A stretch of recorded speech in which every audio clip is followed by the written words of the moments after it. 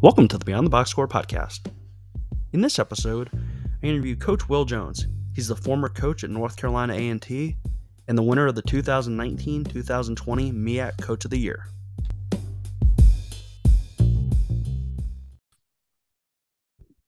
Coach, how's it going? Doing great, man. Doing great. Can't complain at this point. Coach, you want to give yourself a brief introduction to our listeners? Yeah, Will Jones, former head coach at North Carolina A&T, 21-year Division I coach and leader, father, and it's a coach trying to impact. No doubt. Talk about growing up in South Carolina.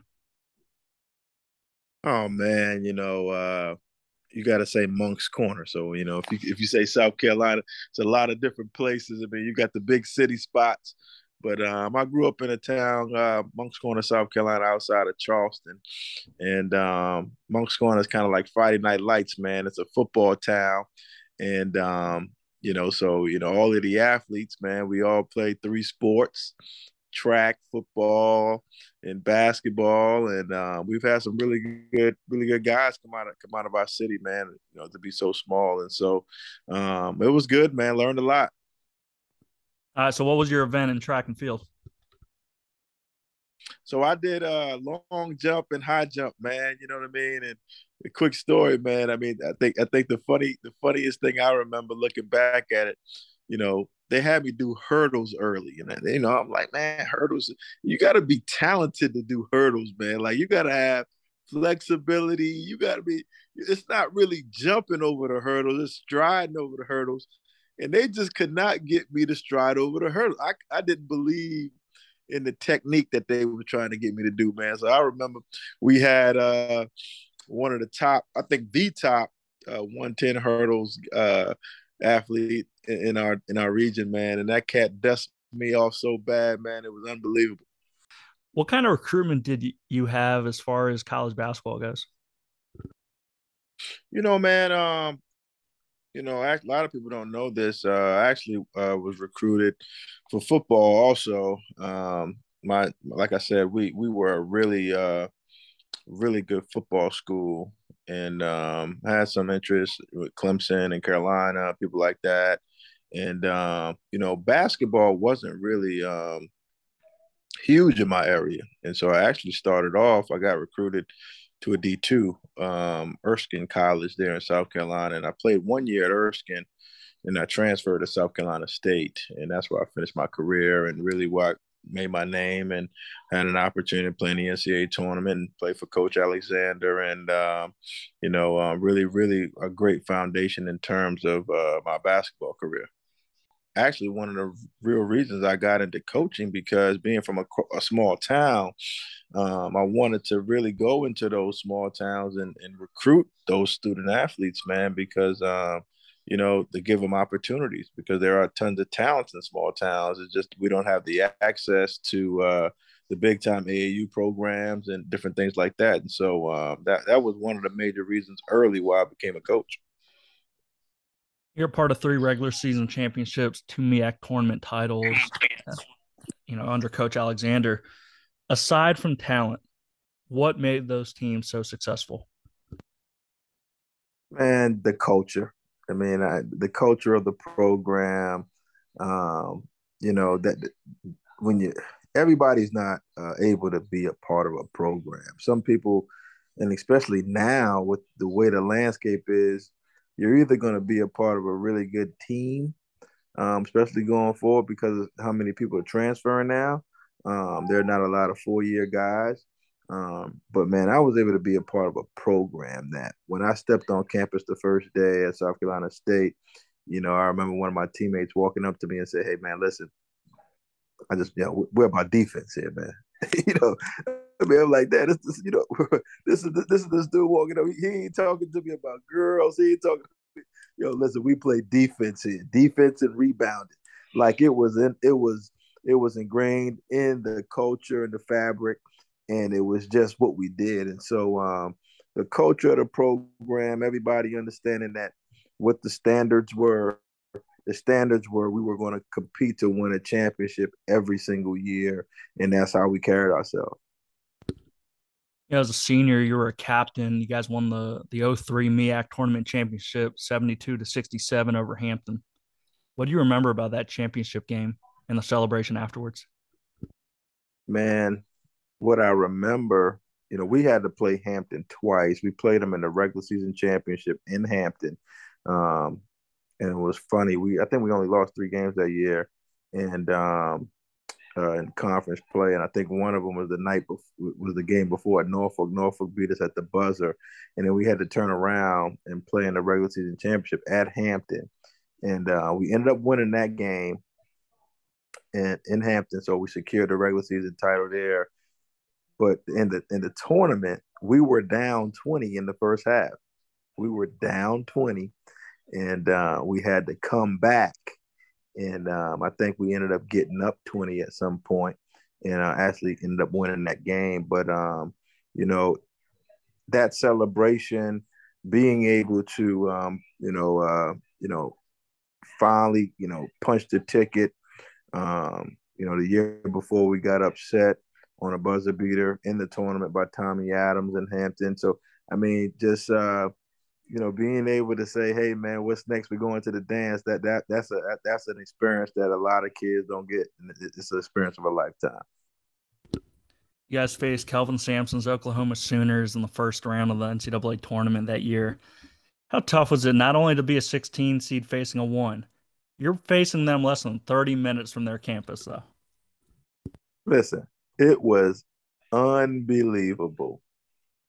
I went to Houston last year and visited with Coach Sampson and his staff and his assistants, both Hollis Price and uh, one of the other assistants. I can't remember his name right now, but both of them were on that team, and we reminisced a little bit. And Hollis was the guy, like he was their guy, and he didn't come out. So we were warming up, and when they came out, it was loud. Like the crowd was loud. It was packed. But see, Hollis didn't come out with the team. He came out like 5 minutes afterwards. And when he ran out of the locker room, when he came onto the floor, it was like the sonic boom. Man. It was unbelievable how many people. I mean, the whole arena just stood up, man, and I couldn't hear myself talk. That's how loud it was in there, man. And they definitely put us in the Lions then when they sent us to Oklahoma to play the Sooners, man. You graduated from South Carolina State and you moved on to be a graduate assistant at Tennessee State when your head coach accepted the head coaching job at Tennessee State. Who else was on the coaching staff, and did you always know that you wanted to be a coach? Man, it was funny. Actually, my senior year, I'd already accepted a management trainee program job with Sears and Roebuck for $45,000. I was moving to Philadelphia to start that program, and I wasn't a business major, but I was in the sports communication field. And one of my frat brothers actually told me I had pretty good grades, and so he told me to interview. So I just interviewed, and I interviewed, and I ended up making it to the second interview. They flew me out to the Sears Tower in Chicago, Illinois, and I interviewed in front of 10 people in a room, and just asking you questions. And I'm looking around at kids from Harvard, Yale, and Princeton, and people like that. And I'm looking at myself like, man, this is unbelievable, to be able to be in the midst. And so I go back to Orangeburg, and I get a call about a month later, and they said that they wanted to offer me a position. And I was really excited about it, because, the trajectory of the people that took those trainee programs. I mean, they were, six figure earners, and life is good because they're growing from the bottom up in those companies. And so that's what I thought I was going to be doing. And but again, we went to the NCAA tournament that year, and I remember Coach calling me. He got back from the Final Four. Then he called me. I went over his home, and he asked me to join his staff at Tennessee State. He was going to accept that job, and I needed to be the GA. He wanted me to be the GA, and but he didn't tell me that, you know, that the date Tennessee State didn't know that they wanted me to be the GA yet. So that part of it, I had to get on the phone and I had to, talk to the department chairs and the AD, and I called them, once, twice, three times a week just to make sure everything paperwork was lined up, and because they didn't have a GA before, I was the first one um, to take that position, and so I had to grind that out. That was the first part of my recruiting, my recruiting job, and so but we had a really good staff. Darren Tillis was on that staff, who was a former Clemson assistant, Larry Shy guy, Jamal Brown, who came with us from Tennessee State. Jay Joyner was the basketball operations guy. Mark Pittman was an assistant, and obviously Coach Alexander was the head coach. And so, really good staff, really tight knit staff. And we started that thing at Tennessee State, trying to get them out of the cellar. Talk about those 2 years of the GA and kind of how your relationship with Coach Alexander changed from your days as a player at South Carolina State. Yeah, man, it was interesting being able to be in the meetings, and seeing what those decision making processes were, and seeing it from a coach's perspective. And but coach, he had the same attitude. It was about setting the standard, and when you're a former player, you kind of know what the temperature of the room is, how coach wants it, and so that was good for him to have people around him that knew that. And so they always used to call me Little Cy. They said, "Here comes Little Cy," you know what I mean? Because I really took the job seriously. I took the job seriously, man. I didn't see myself as a GA. I saw myself as a coach, and I took on projects that I put out my 110% in, and I can go back. I go back to, I've been back to TSU twice as a coach, and I see they still have, TSU has a lot of different things that they have on the wall there, and I see two of my projects that are still hanging in the gym that I did when I was a GA, man. And I think back, I'm like, man, this was two of my projects, and it was simple things. It was basically, they had a couple championship teams, I think 90, 93, 94, that they won the OVC, and I basically, um, put those images on a poster, got them framed really nice, and it was a part of our lounge area for the players. And over the years, as coaches have come in, I guess as they changed things out, they decided that those pieces were pretty cool. And when I walk in the gym, those pictures are there. So it just gives me perspective in terms of how much energy I put into those projects. That's big time. After you finished your master's, you stayed in Tennessee, become an assistant coach at Lemoyne Owen College for that 05-06 season. What was that D2 experience like for you? Man, you talking about unbelievable. Uh, you know, I was a GA at Tennessee State, and I wasn't a GA that stayed in. I mean, for those 2 years, the summers, Kentucky, Maryland, Tennessee, South Carolina, Clemson. I worked so many basketball camps and met so many people that it was unbelievable. So I knew all the other GAs, a lot of them from across the country. We talked about Ashley Howard before we got on the line, and me and Ashley met at Maryland's camp. You know, we met at Maryland's camp, and that's where I met him, and our friendship started. Dustin Kearns, he was the GA at Tennessee, at that time. That's where I met Dustin, and we talked a lot as we kind of moved in our profession. And a lot of those guys, moved on to Power Five or Division One opportunities, operations guys, admins, and my perspective was I got this D2 job in Memphis, Tennessee, in the heart of South Memphis, and across the street from the projects. You know what I mean? Like that was my first job. And I'm pulling up. I remember pulling up, and I'm like, man, where the heck am I at? I never heard of LeMoyne. It's a small D2 HBCU, and I was at the Final Four like everybody, trying to find a job. And I ended up going to Coach Alexander's room. And Coach Alexander's best friend was Frankie Allen, a former Howard head coach, Virginia Tech head coach. And, we were talking. And, I was, coach was asking me, had I talked to anybody? And I was like, nah, coach, I'm here with you. You know what I mean? And Frankie Allen was basically like, hey, man, Smokey Gaines is looking for an assistant. Will it be a great assistant for Smokey? And I'm like, who's Smokey? We're going to take you downstairs right now and meet Smokey. So Smokey's downstairs. He's hanging around with John Thompson, John Chaney. He's in that company. Those guys are chopping it up in the lobby. He's got this hat on, and they call him over there. They're like, Smokey, this is Will. You need to hire him. And he looks at me. He was like, I need to hire him. I don't know.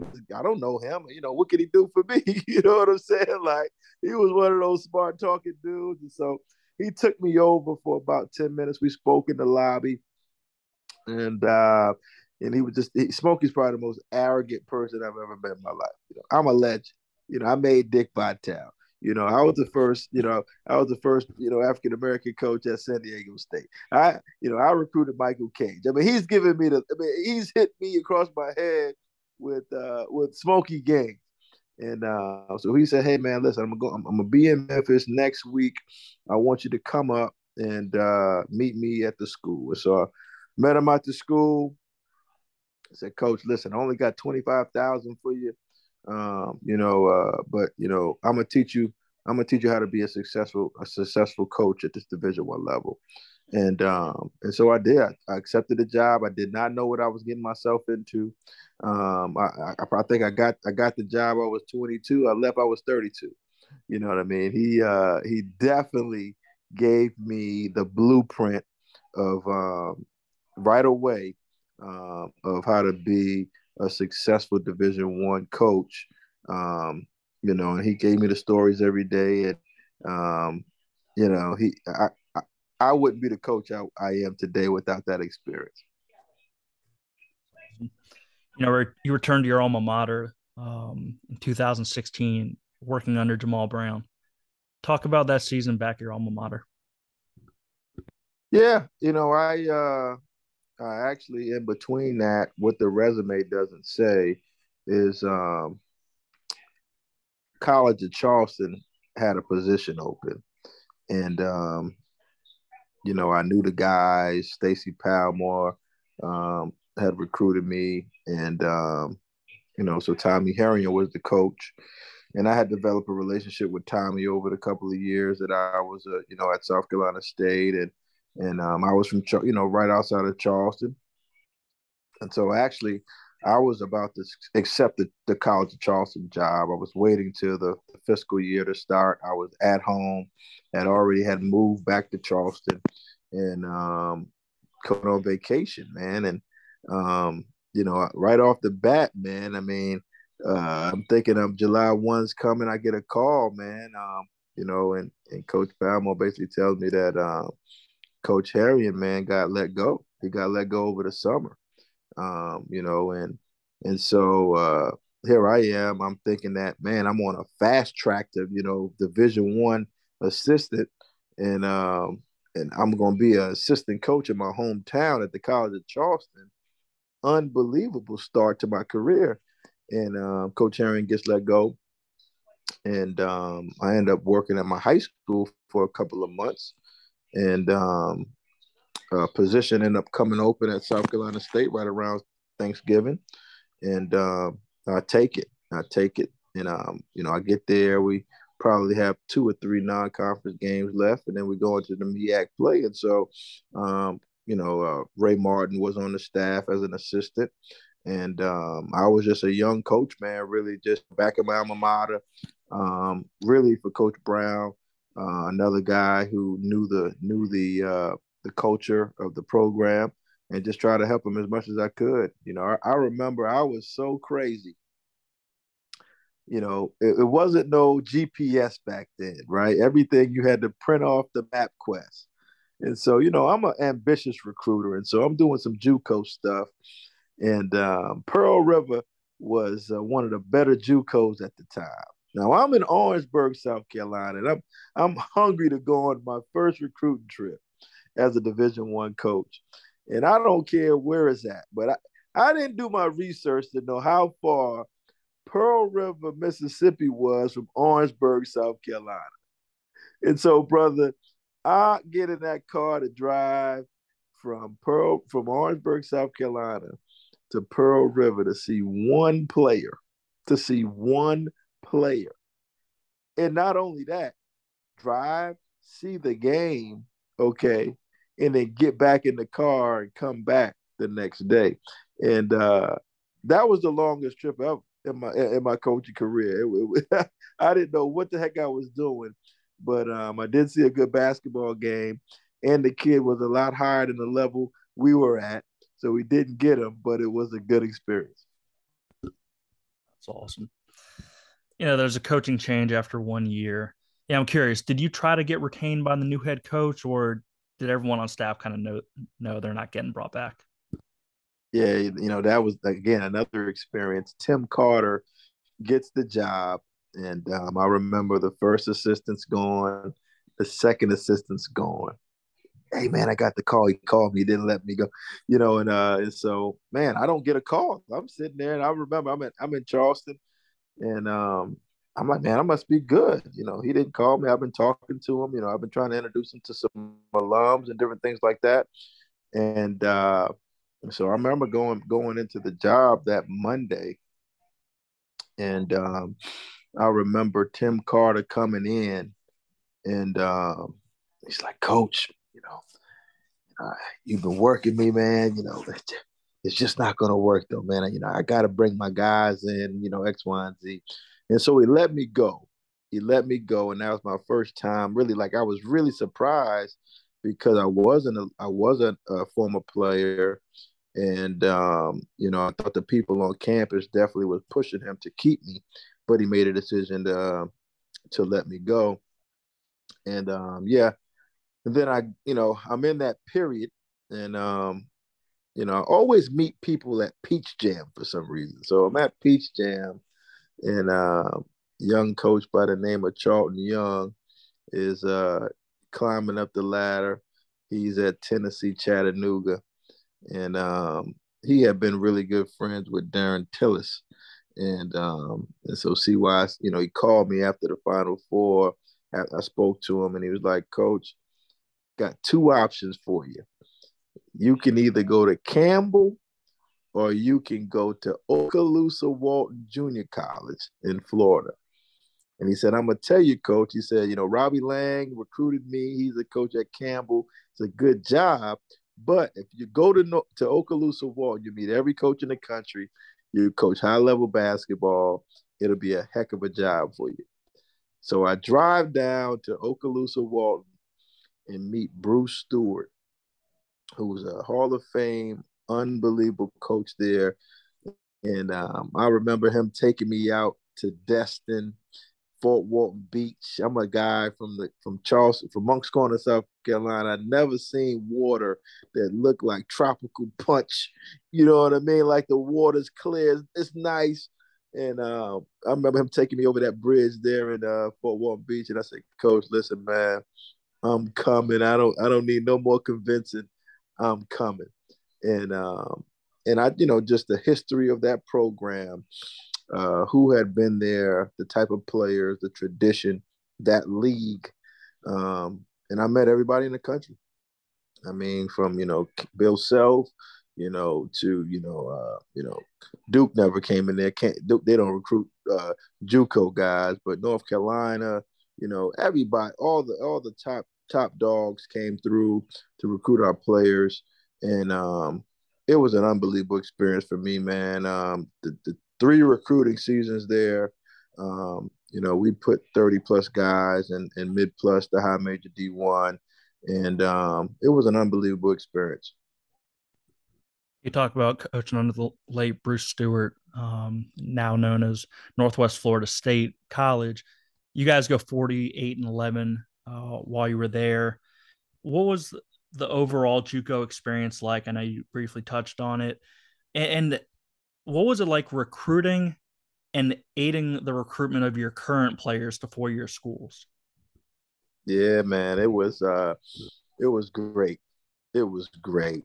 Um, Working at Northwest Florida State is like working. It's like working at Duke in Carolina at JUCO because Chipola is 45 minutes down the road.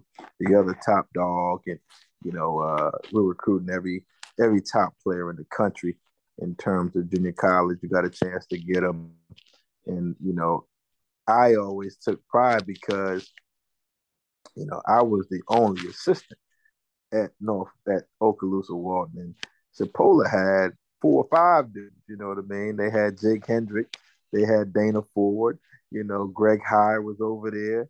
I mean, they had, Marty, that's at Drake. They had a lot of guys. And I used to be like, man, I don't care that they got 4 or 5 guys. I'm a rip them apart. Like I'm going out, we're gonna make sure we still get some things taken care of. And because at the end of the day, it was gonna be us in the state tournament every year. And so the recruiting piece was it was great, man. I saw so many great players. You talking about Eric Bledsoe. Eric Bledsoe was coming to Northwest Florida State. We did the recruiting visit with him. I saw him play, man, 10, 15 times, spoke to him numerous times. And Coach Calipari just got the job at Kentucky, and he happened to just qualify right out of right out of nowhere. And so he ended up playing for the Kentucky Wildcats, which is one of my favorite college teams. And DeMarcus Cousins, to see him play in high school, probably 5 or 6 of his games. I say it. Probably the most talented high school player I've ever seen. DeMarcus Cousins, what he did at his size and ability in high school basketball, and so it was unbelievable, and just being able to win and be dominant on a consistent basis, and then to be in the apartments with the guys.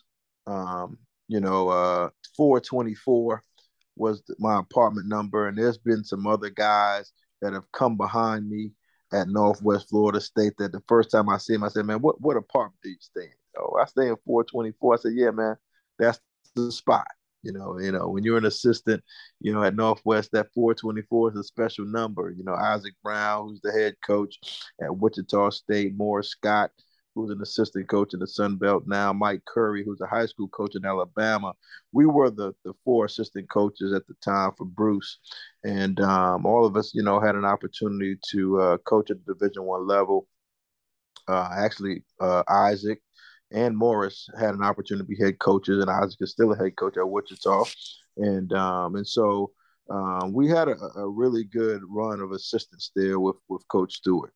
But living in those apartments with those guys, seeing how some of the top recruiters that recruited JUCO players came in, how they did it, what was the sell, how did they get them firsthand, really allowed me to be really good at recruiting JUCO guys. I know what they're looking at. I know how they feel in those dorms. I know the conversations I had with my guys when they come and say, Coach, man, Auburn's calling me, Arkansas is calling me, Georgia's calling me. What you think, Coach? You know what I mean? And our thing was, whoever came down, who came down the most, who showed us really that those guys were, needed, because our guys were talented. We carried about 8 guys that played. And I always told guys, go somewhere where you can play the same game that you play here, because the level was so high. probably our worst player could play in the Conference USA at that time. And so I always told guys, hey, man, listen, you can go to Auburn. Auburn was in our gym a lot. You can go to Auburn, you can go to Arkansas, but you just got to make sure that you're going to be able to play the game that you played here. And so, but yeah, we had guys go to Alabama, Auburn, Missouri, Tennessee, just all over, man. And it was a good time. Chuck South hires you. You're an assistant there in 2009. What was it about that job that made you leave Florida and return to the Palmetto State? And did you have any other opportunities at the D1 level? Yeah, so another the resume it's another story in between that. I accepted the Motlow State Junior College job as a head coach after my second season, and coach, we were riding in that Crown Victoria, and having conversations, doing some recruiting. We had just finished that signing that class, and and I said, Coach, what about Motlow State? What you think? He said, Coach, you want it? I said, yeah, Coach, I want it. And he said, all right. So he made a call. Next week, I drove down to Motlow, interview with the AD and the president, and she offered me the job, and I accepted it. Okay, and so I get back to Niceville, and at Northwest, Mickey Englert is a Hall of Fame, one of the better ADs in Florida JUCO. His name's on the floor down there at Northwest right now. So he calls me in his office and he says, Will, I don't want you to take the Motlow State job. I want you to stay here at Northwest. You got a better job here. This is where you should be. And I really trusted him. I mean, I looked up to him. He knew the game. And so I took about 3 days to figure that thing out, and I declined the job. And it put me into probably about a week and a half depression. I'm like, man, I just took a job, then I turned the job down, man. What the heck? What am I doing? And so I stay at Northwest, and probably about 3 more months. And my mom, she gets sick back in Charleston, and just so happened Charleston Southern had an opening, and talked to my network and was able to get in contact with Coach Radebaugh, and it was a no-brainer at that time. He hired me at Charleston, and I could have stayed and had much higher level job offers because of where I was, but I thought it was important to go home and be close to my mom, and so I take that job at Charleston Southern, and I get there, and Bob Ritchie's there as a young assistant, and at the time J.D. Powell was the other assistant, and so we start that that process of trying to get Charleston Southern out of the cellar of the Big South at that point in time, and the next year, Mike Morrell comes in. He replaces JD. JD goes to the Citadel, and three young, ambitious assistants at Charleston Southern. Put 2 really good recruiting classes together that produced 2 Big South championships for Charleston Southern, man, and kind of put us, all 3 of us, on a trajectory in our careers. The Buck Dome is one of the smallest D1 venues as far as seating capacity. With the talent you guys were able to bring in, did you guys have any sellouts down there? Sellouts, man. You sell. If I was in the gym and my mom was in the gym and my cousin was in the gym, it's definitely a sellout. You guys had a great 1-2 punch with Warren and Martin. What was the landscape of the Big South during your first tour of duty? Yeah, man, really good guards, small guards, really athletic, 3-4 man like Kelvin Martin, and we kind of followed that blueprint, and were able to get Cy Nimley in there, and Arlon Harper, and that freshman recruiting class, Jonathan Brooks, Kenny Martin, and those guys, and able to push our program to contend, at the top. Just all 3 of us. Myself was the first, got a call from Cliff Warren in Jacksonville. to take their assistant job there. And shortly after that, Bob left and went to Furman, and Mike went left and went to VCU with Shaka. And Coach was able to hire some guys, and those next couple of years, man, Charleston Southern was really good and really put them in a situation where they were a factor year in and year out in the Big South. You mentioned you returned to Florida, time at Jacksonville University under Cliff Warren. How was that experience, and who were some of the heavy hitters in the ASUN back then? Oh man, Coach was one of the top up and coming coaches in the country, and we had another, some really good talent there, Ben Smith, and who's another small guard that's a Hall of Famer now at Jacksonville, and we brought some guys in. Great time to be in the Atlantic Sun. Belmont was really good. Mercer was really good. And then right at the tail end, the Dunk City crew comes out of nowhere.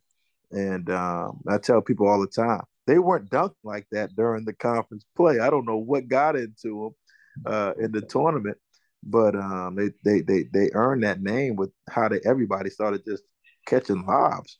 But unbelievable East Tennessee State, really good, and so it was a battle night in and night out in that league, and really gave me another, being in the Big South with Winthrop, Coastal Carolina at that time, and then going over to the ASUN and being able to see Belmont up close and how they were doing things, and Mercer, Coach Hoffman had those guys rolling, and then we had our shots with our guys. We won 2 championships there with Cliff Warren, and so it was an opportunity to see a championship level program from a different lens, and it was really good for my development.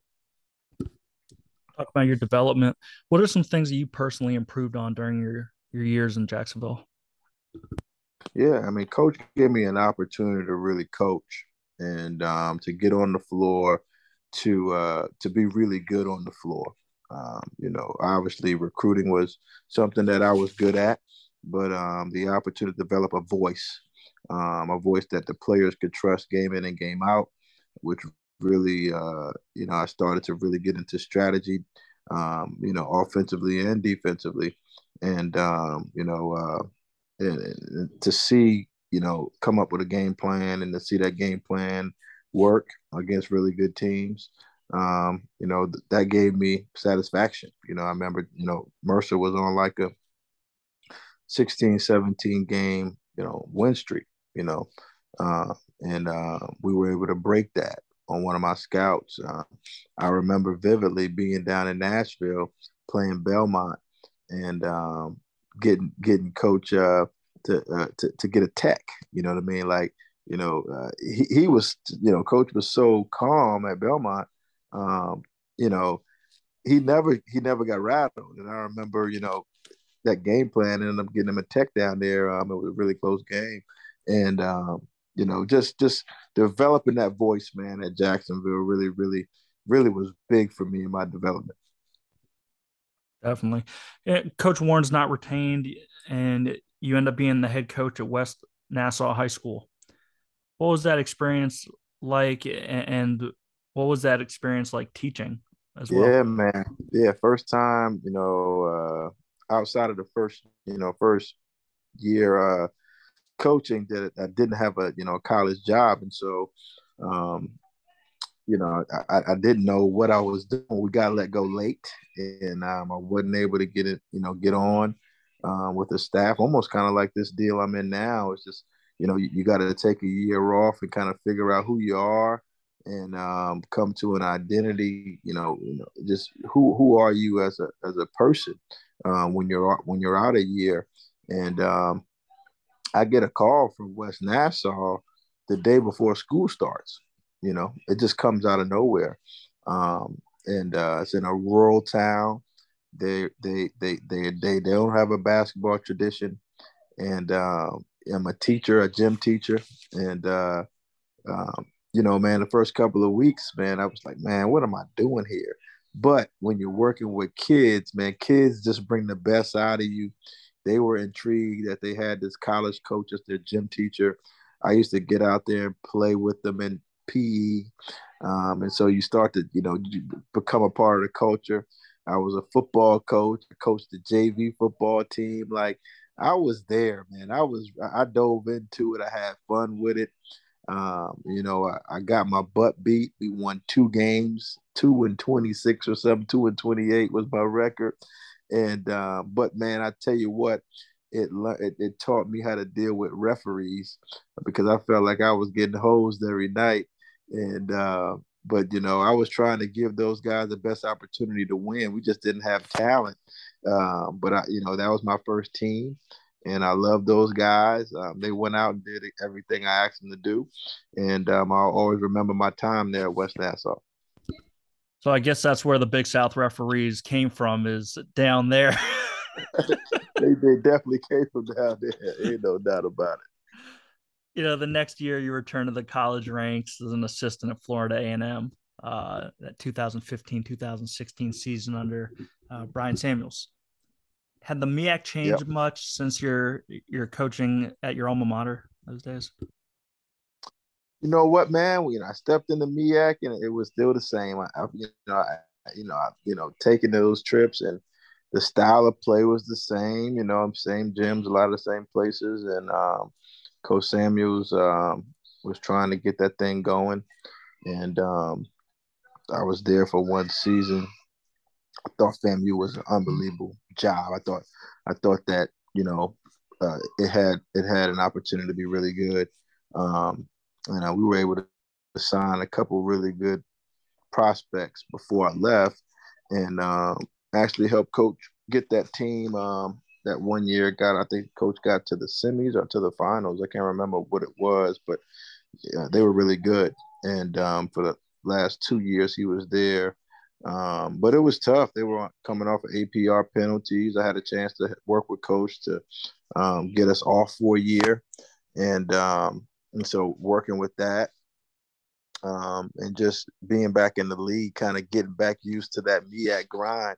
And I enjoyed my time in Tallahassee. I got a chance. One of the reasons why I took the job, Coach Hamilton told me to take the job and basically just live at Florida State, after work, and just come over there. And that's what I did. So, I was at Florida A&M working hard. And when I had a chance, I was always over in Coach Hamilton's. And I would just sit in Coach Hamilton's office. He would be on the phone. He would be working.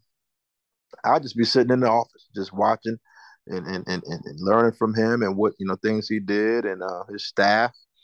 Dennis Gates, Charlton Young was there, Stan Jones, some of his admin people. I just ACC program that I had access to, practice, in games, whatever. I was around, and it was really that was another big piece of my development. I can certainly imagine that. You moved to North Carolina in July of 2016, reconnecting with Coach Joyner. He hires you at North Carolina A&T. What was that first game like at Club Corbett as an Aggie? Year one, it wasn't, it really wasn't Club Corbett yet. It was they hadn't put the scoreboard in. It was a dull kind of lighting in there, and we weren't very good. And so we didn't have a ton of people coming to the games, and we were just trying to get that thing figured out. We didn't turn it to Club Corbett until that summer. They put the jumbotron scoreboard in, and we had some really good guys sitting out. We won 3 games our first year, and one of the games that we won was the last game of the conference schedule versus the number one team, North Carolina Central. We ended up beating them. It was a tight game the entire way through, and we beat them, and that started a run, man. I think of 40 plus conference game wins in a row, and so that kind of started us winning at that point because that next year our talent was increased, and we ended up winning 20 games, which was one of the largest turnarounds in D1 history.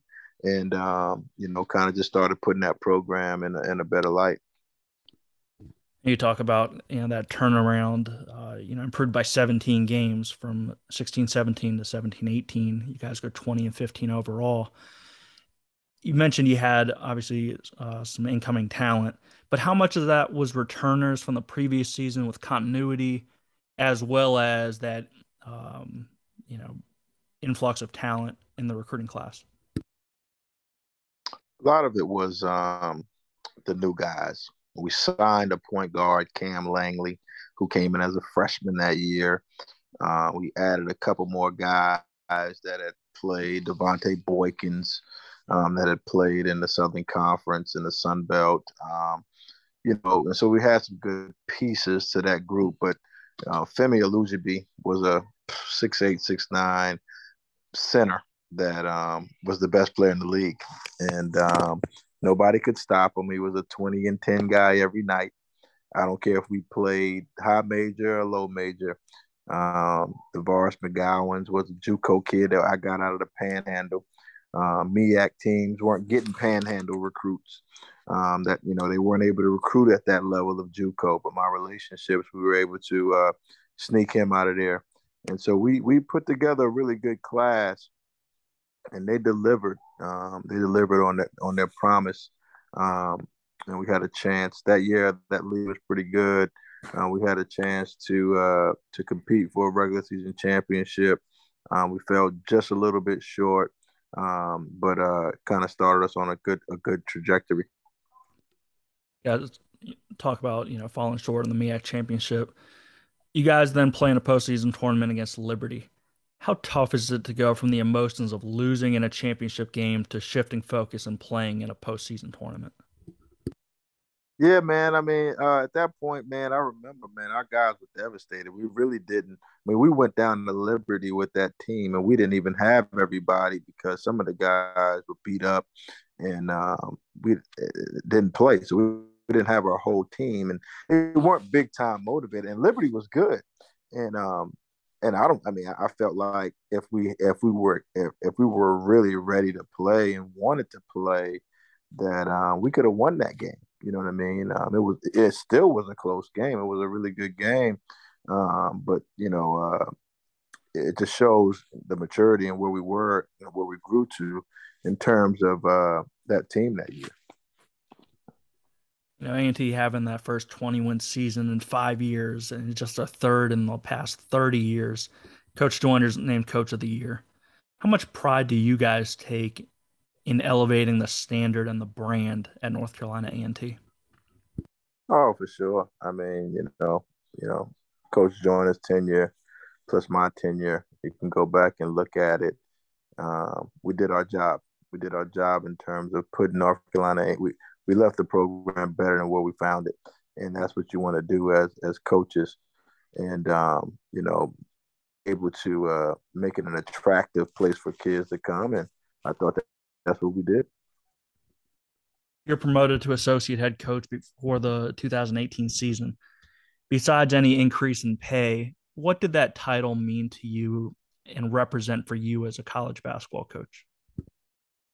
It was great. It was to get the title, and I felt like I put the time in, and to see results with how we were able to elevate the team and the program and the profile. But the title was good, but it made me work even harder. As coaches, we got to understand. Sometimes you get titles and then you stop working. I got the title. I felt like I turned it up a whole nother level. I wanted to make sure my responsibilities were taken care of, and anything out inside the program was taken care of. When a head coach named you an associate head coach, you want to make sure that you got their back 100%. Make sure that the program is running at a high level, and I felt like I did a good job doing that. Coach Joyner suspended indefinitely that December 2019. You're announced as the acting head coach. What was that week like for you personally? What goes through your mind when you find out that he's not going to be with the program? as well as you then being named the interim head coach? Tough, man. Tough. It's really tough, and it's as a staff that's close, and you're dealing with something that you can't communicate, with the former head coach, and it's you don't know what's going on behind closed doors. Um, it's one of those situations where you just don't know. And then my biggest thing at that time was to make sure the guys were good, make sure we kept with the mission that we had that year, and to keep this thing going. And that was the job. And so we were able to do that. We were able to keep it going, and you know take it up a whole nother level in terms of our play. And it was one of those deals where you know you want to be a head coach. Um, that's your dream. Um, you don't know how that's coming. It could be just a flat out, get hired, or it could be an interim. You just never know. We think it's all gonna come on a silver platter, but sometimes you got to get what they give you, and we didn't know. We didn't know even after the season, whether Coach Joyner was returning or not, and that was the tough part. And it's an experience that I kind of live with for the rest of my life. You're named the coach of the year as an interim head coach, something that doesn't happen very often, if ever. How important were the relationships with the other coaches as well as the players that allowed the program to rally and go 14-5 with you as the interim? Yeah, it's one of those situations where, man, you can't turn it on at game time.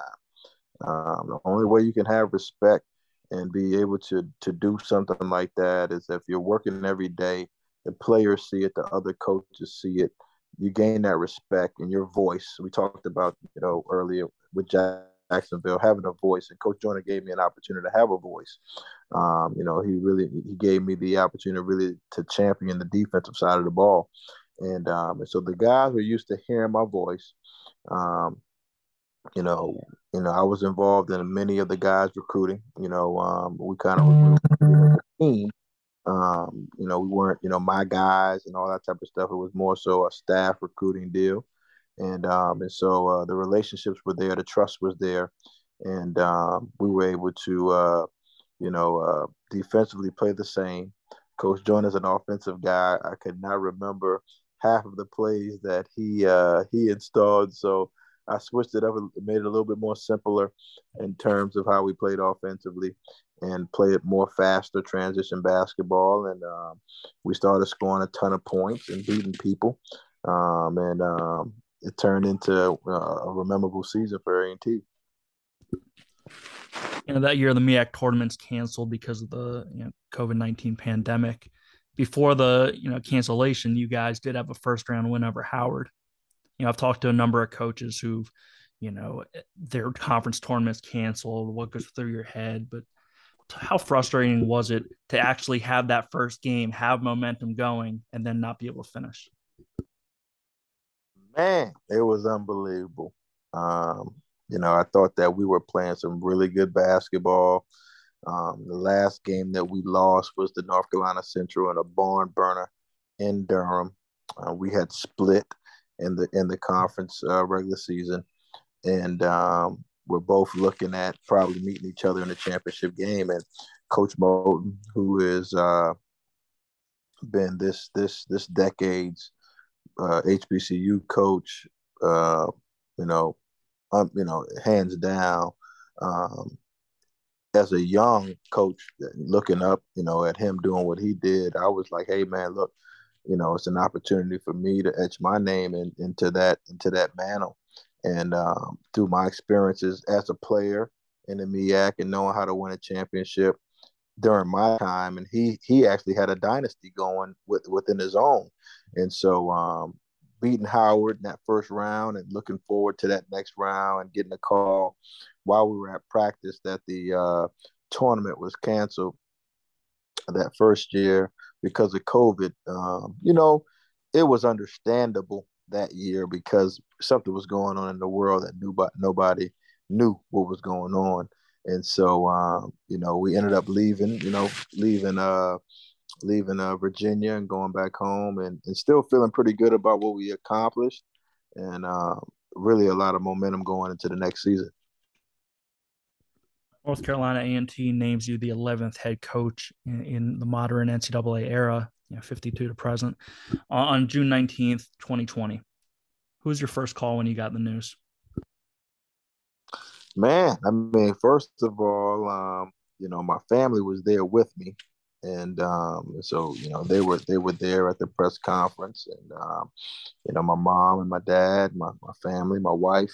You know, my wife was obviously at home when I got that first call. That I was named the coach, and you know, uh, just as fast. It's on social media. It's in the media, and I'm sitting there like, man, they had they had already said that Coach Joyner wasn't coming back, and so I know the work that I had put in, and I was sitting there like, there's no way I couldn't get the job. It was just kind of waiting around to see if it was what happened. And when it finally happened, it's like, hey, you know, I didn't get that.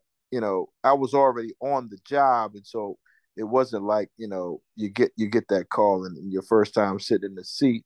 It's the first day. It was actually for me. It was going into my second year when I got the call. And so it was just that lifestyle change and being a head coach and really being able to set the program in a direction that I wanted it to go in and kind of go from there. So it was an exciting time.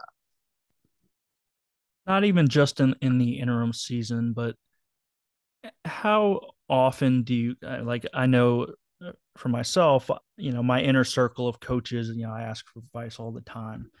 As a head coach, though, is Coach Joyner one of the guys that you're able to talk to during that time, or is it one of those you don't want to burden him with it? Because I know that obviously you have a great relationship with him and you learned a lot from him. Um, are you able to talk about that at all? That was a tough one, and you can't, it's coach is going through a deal. I'm going through a deal. It's friends. It's one of those situations that we did not. Me and Coach Jordan did not speak a ton during that interim time, and a lot of it was due to the process of what the school was going through with the suspension, and you just don't know. They don't give you a whole lot of information, and like I said, one of the things I always say, you don't know how you're going to get a job. You think it's going to be a certain way, but sometimes it's just it's not the way that you think, and kind of got to make the best out of a situation, kind of see how it goes, and that's kind of how that situation was. So it was pretty tough. Gotcha. You go 25-15 in your first two full seasons, winning the MEAC regular season title in 2021, in the final season of being in the MEAC. How tough was it not to be able to play in the NIT because of not having the auto bids that season? Well, NIT, man, I mean, we went to the tournament the number one seed, really overall. And, we didn't get a chance to play a game, and so we get down there and, the first year is understandable. COVID shuts everybody down. But the second year, with us being the only team, the only person in the entire tournament that had anybody uh, test positive for COVID was hard to swallow. It was hard to swallow. And man, just having the NCAA, I thought we were playing as good as basketball as anybody in our league. Um, when that year we were able to beat North Carolina Central twice, and they were the big dogs. They were the big dogs. So if you can beat the big dogs, um, you can go to the tournament and get it done. Versus that the North Division that year, that was Norfolk, Morgan State, Coppin State, um, Howard in that upper division. And again, we only lost 5 games. That first 5 games my entire time in the MEAC. So we had beaten LaBelle Moton in the Central more than our share times. We only got a chance to play Norfolk once. We beat them. We beat Howard, I think, 3 times. And then Juan Dixon is the one coach that during that year he was able. We were on a pretty good roll, and we pulled up in Baltimore, and they ended up getting us, man. And a tough game in Baltimore. And so Juan is I think one coach, and I've never beat in the MEAC. 0-1 versus Juan Dixon and Coppin State. But he always gets big time talent down there. But that was a tough one to swallow. That one was tough. I didn't want to leave Norfolk. Those guys deserved it. They paid. They felt the hurt the first year. They came back and put a great conference season together through COVID the second year, and then to be able to you don't get a chance to be a champion all the time. And people think the NCAA tournament is like winning the lottery, but when you can win a regular season championship, that's where the work's been put in. And for those guys to put the work in and win a regular season, nobody can take away that achievement. Nobody. And we were able to hang a banner the first time in 30 years at North Carolina A&T. And that goes down in history. 28 years, man, before they were able to hang another banner in that gym. School joined the Big South. You guys finished 12-20 in that 21-22 season. 11 of those losses by 10 or less points. And I know, we talked during that season. You guys had injuries, COVID pauses. How frustrating was that season because of the talent that you and your staff had assembled? To be honest with you, man, it wasn't frustrating. It was, you got to know a part of the process. It's a process. Talent is just one piece of the equation, and getting to play in a new league, understanding the ins and outs of those leagues for our guys. That season was the first year together with that group. We had tons of guys coming back for this year's team. And to be right there,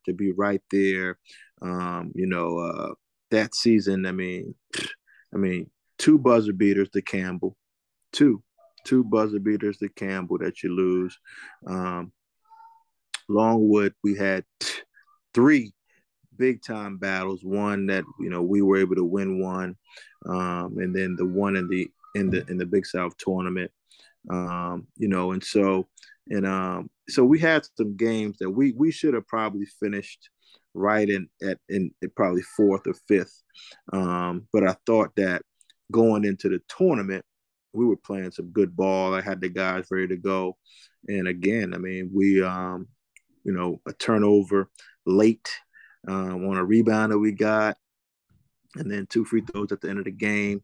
We were right there for being in the Final Four and beating the number 1 seed. So I thought that the momentum we had, I thought our guys going back, looking back, hey, man, our first year in a new league, we got a chance to come back next year and do it.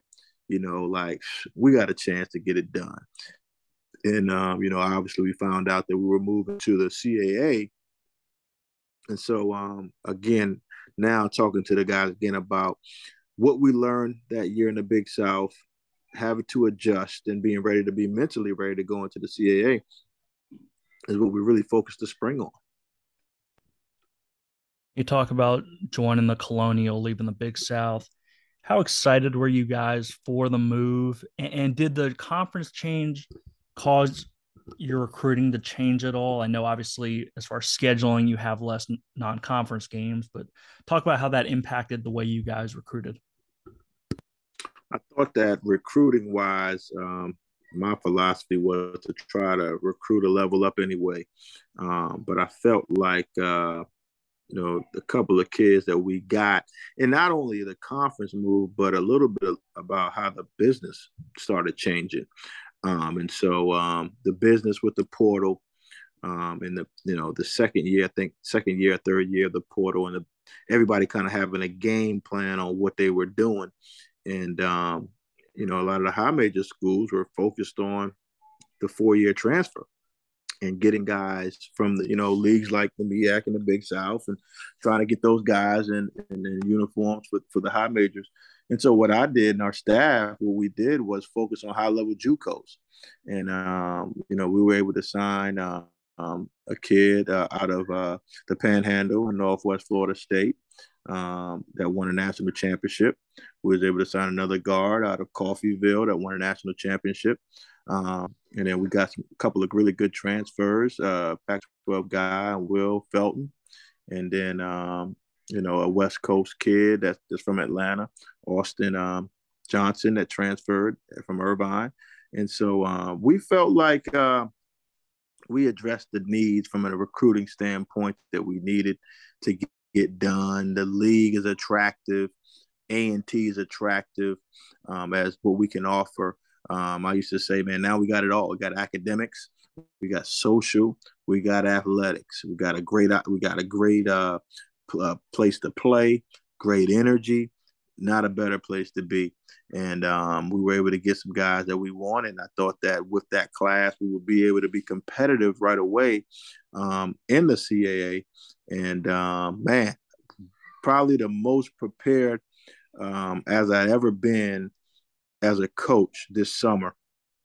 We had an unbelievable first semester of summer school, just really focused in on what we needed to do in the CAA. And man, wanted to have an opportunity for that first year. Ultimately, in August, the school announced they were, going to part ways. I won't ask why they made the move, but what emotions did you feel, and how quickly did you realize who your real friends in the profession were? Oh man, my last 90 days as a head coach here, I probably could write a book. And just looking back at it, started off really good. June, like I said, June was unbelievable. Had a really good first semester of summer school. You can probably go on my social media and see. We had a kind of a cookout with the guys.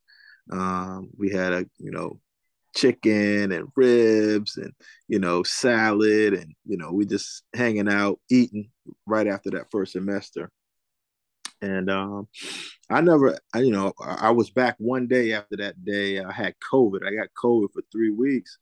And so I was right here in this basement that I'm sitting and doing this interview the majority of the time, trying to get well. And it just happened to be, man, a situation that I never was able to get back to my guys.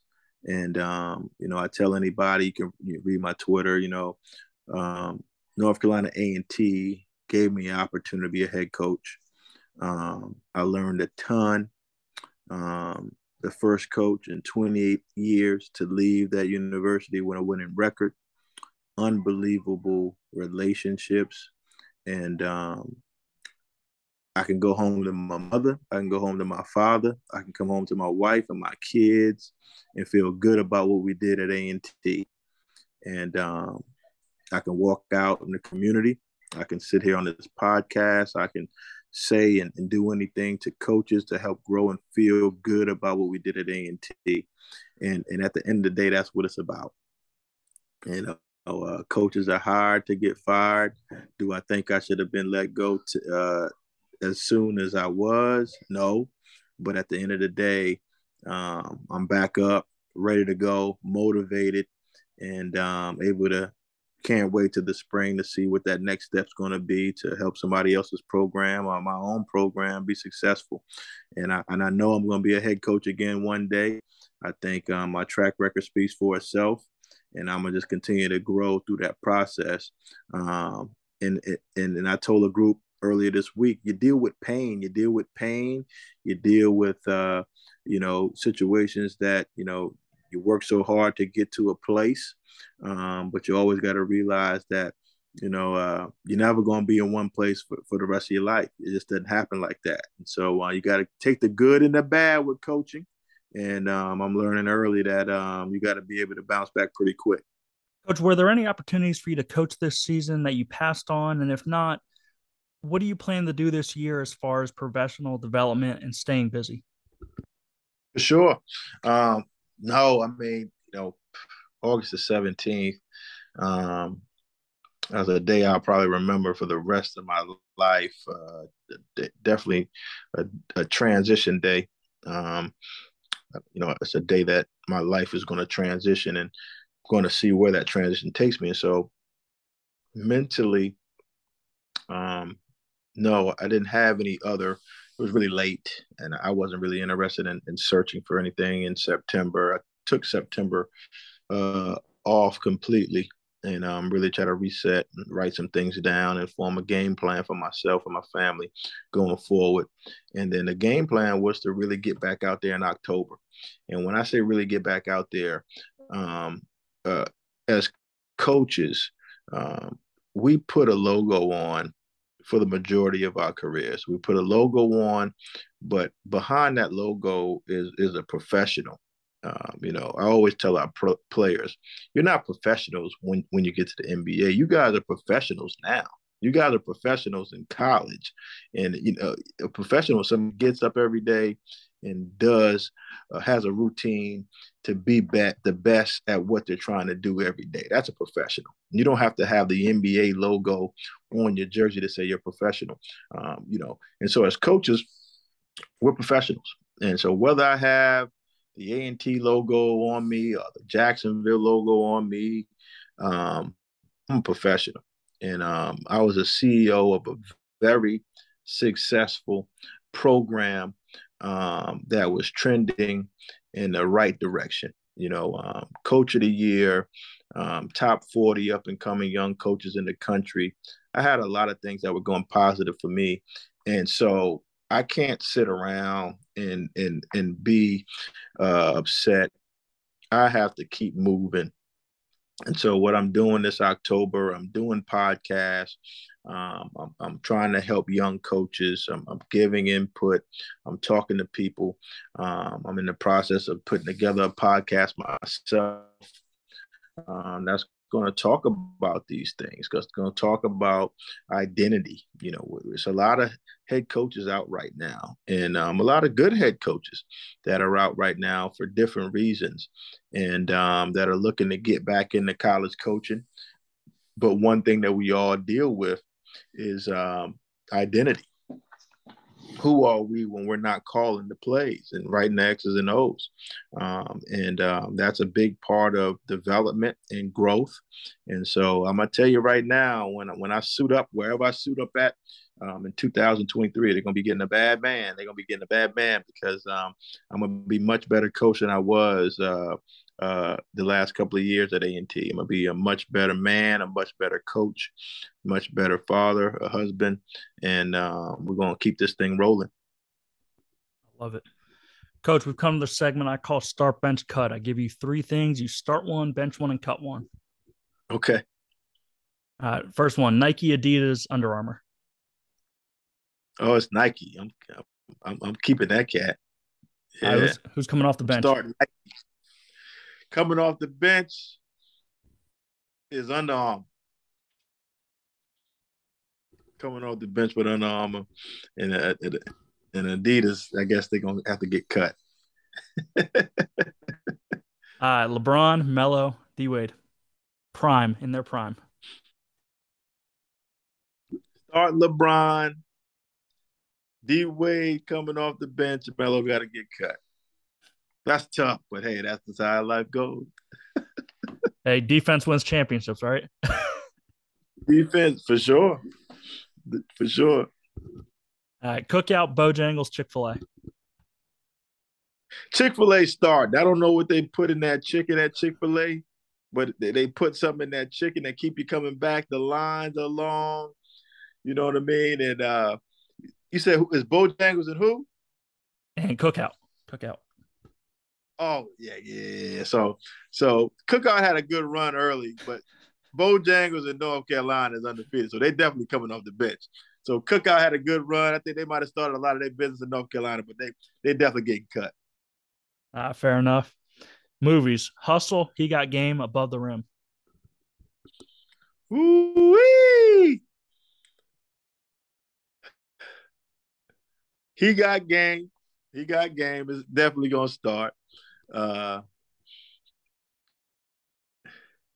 Ooh, that's tough. Might be a tie, man. Both of those cats pretty good coming off that bench, man. You got a good team. You got a good team.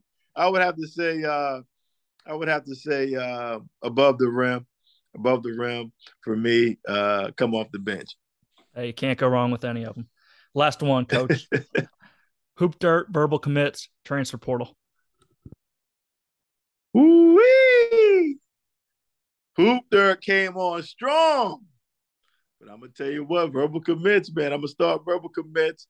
I'm gonna go to Hoop Dirt coming off the bench, man. I'm gonna tell you right now, verbal commits came out. I don't know where they getting that information from, but they getting it done right. They are. Coach, who are 3 guests I should have on the podcast? 3 guests. You need to try to get in contact with Lavelle Jordan from Butler. He's a good one. Dennis Gates at Missouri. And I would probably say if you never had Mike Boynton, those are 3 guys that are really good friends of mine and would do a heck of a job, be good for you in this podcast for sure.